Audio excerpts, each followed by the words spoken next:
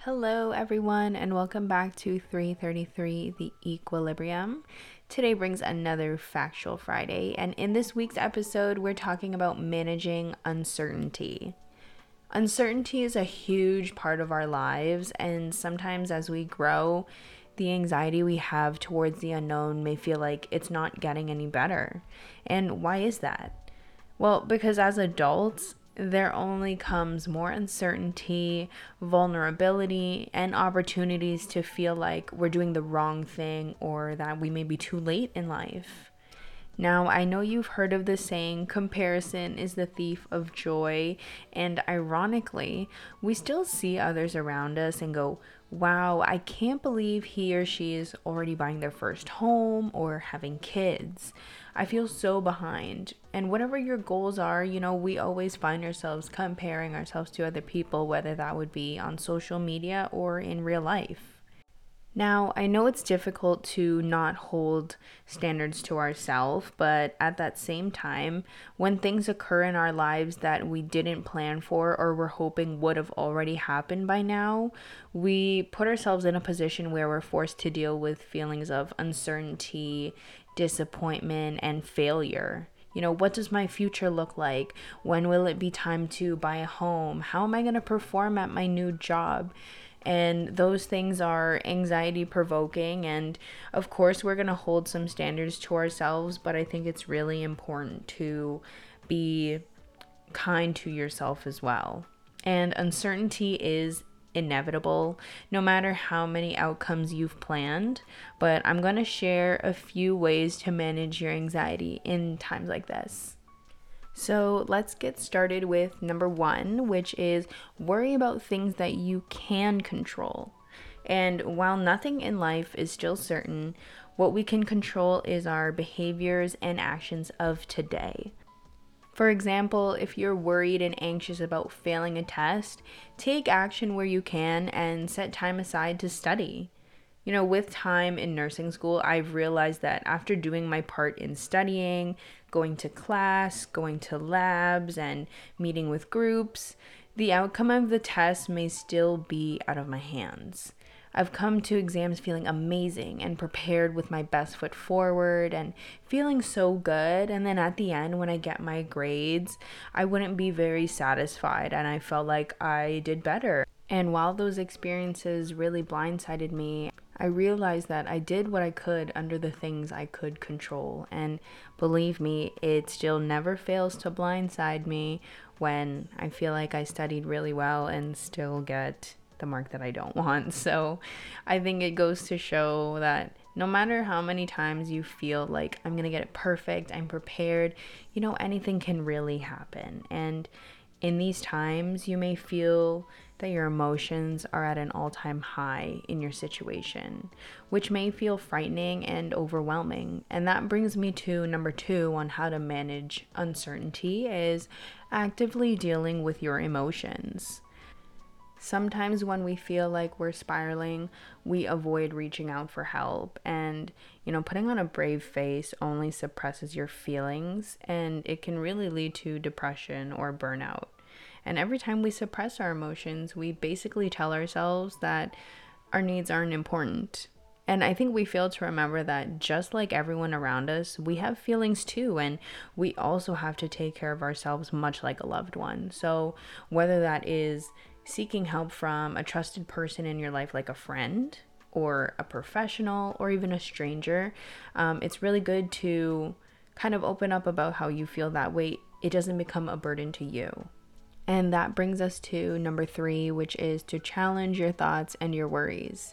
And this was a huge part of therapy that completely transformed my way of thinking. I was actually in a cognitive behavioral therapy group.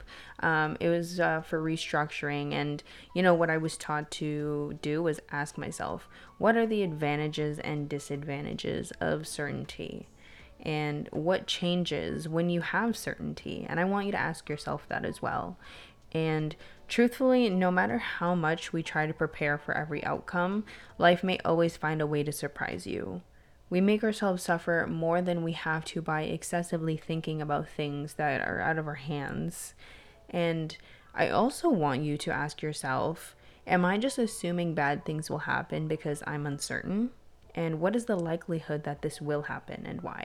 This is a really important question that I ask myself. And it's really helped me out because my therapist told me that by asking these questions, I was actually putting my thoughts to trial and seeing whether they're irrational or based off of facts. And 9 times out of 10, they were irrational for me. And it really opened my eyes to how much my thoughts were damaging my happiness and my well-being. I think it's very common that when you're uncertain, you want to prepare yourself for the worst. But doing so may be irrational, and as I said, it may make you suffer more than you have to, right? I used to ruminate on my irrational thoughts, and I would actually reach out to people and, tell them what I'm thinking and what I'm feeling, and they would sometimes be like, where did you even draw that conclusion from? What evidence even shows you that that would happen or that that's even true, right? So it's sometimes really good to step back and ask yourself, what is making me feel this way? Where is it coming from? Is this true, right? And number 4 is learning to accept uncertainty. And recently I tuned into a podcast episode of Jay Shetty's On Purpose with Lauren London, and they both discussed experiences with life not going as planned and the acceptance of uncertainty. So for those who don't know, Lauren London lost her partner Nipsey Hussle a few years ago, and she speaks about what it was like to have a certain life plan and have it turn all upside down, with having kids and raising a family. And she said that no matter how much you think you have in terms of control in your life, it can still really take its own turn. And one thing she said that really stuck with me was, why would I fight against the rocks when I can just flow with the river? And it reminded me of how many times my life has done a complete 180 despite all the planning that I've had. And although it felt like a major setback, I still always found a way in the end, and it still worked out for me. And just like with you, it always does. It always works out for everybody, whether that is what you planned or not. However it played out is exactly how it was meant to. And lastly, number 5 is to focus on the present. And on Mondays, we focus on mindfulness. And one of the things I really try to highlight in my content and in my own life is to focus on the present. I've dealt with a fair amount of loss in my life.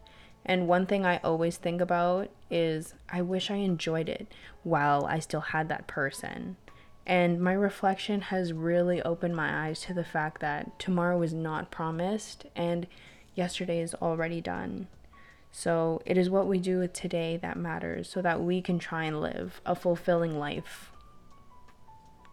I can honestly say that these can be much more challenging to handle and to practice than it sounds. But I believe that in order to initiate a change, sometimes you have to be uncomfortable. And when I practiced these, I felt like I was losing my mind because I was so fixed on anxiety. For a really long time, it ran my life, and sometimes it still tries to take charge. But now that I know these techniques and have consistently practiced them, it becomes my decision to change my thinking patterns. And by practicing these, you get to recognize your triggers quickly, and you get to stop yourself early and say, hold on, I see where this is going and I'm going to stop you right there. One thing that I was always told to practice, which felt a little weird in the beginning, was when I see myself falling into these patterns, I say, oh, I see what you're doing there.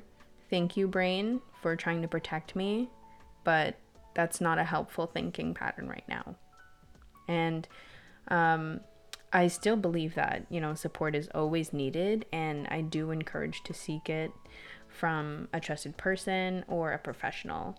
But as I've always said, it's often a choice to change our way of thinking, and we just need to be given the right tools. So I hope you guys enjoyed this episode of Factual Friday. And if you have any comments, please feel free to reach out on Instagram. And don't forget to participate in this week's poll if you're on Spotify, and leave a rating or review if you have the time, because it really helps me to improve the podcast and grow in my own experience and practice. Thank you for tuning in, and as always, I'll talk to you soon. Bye, guys.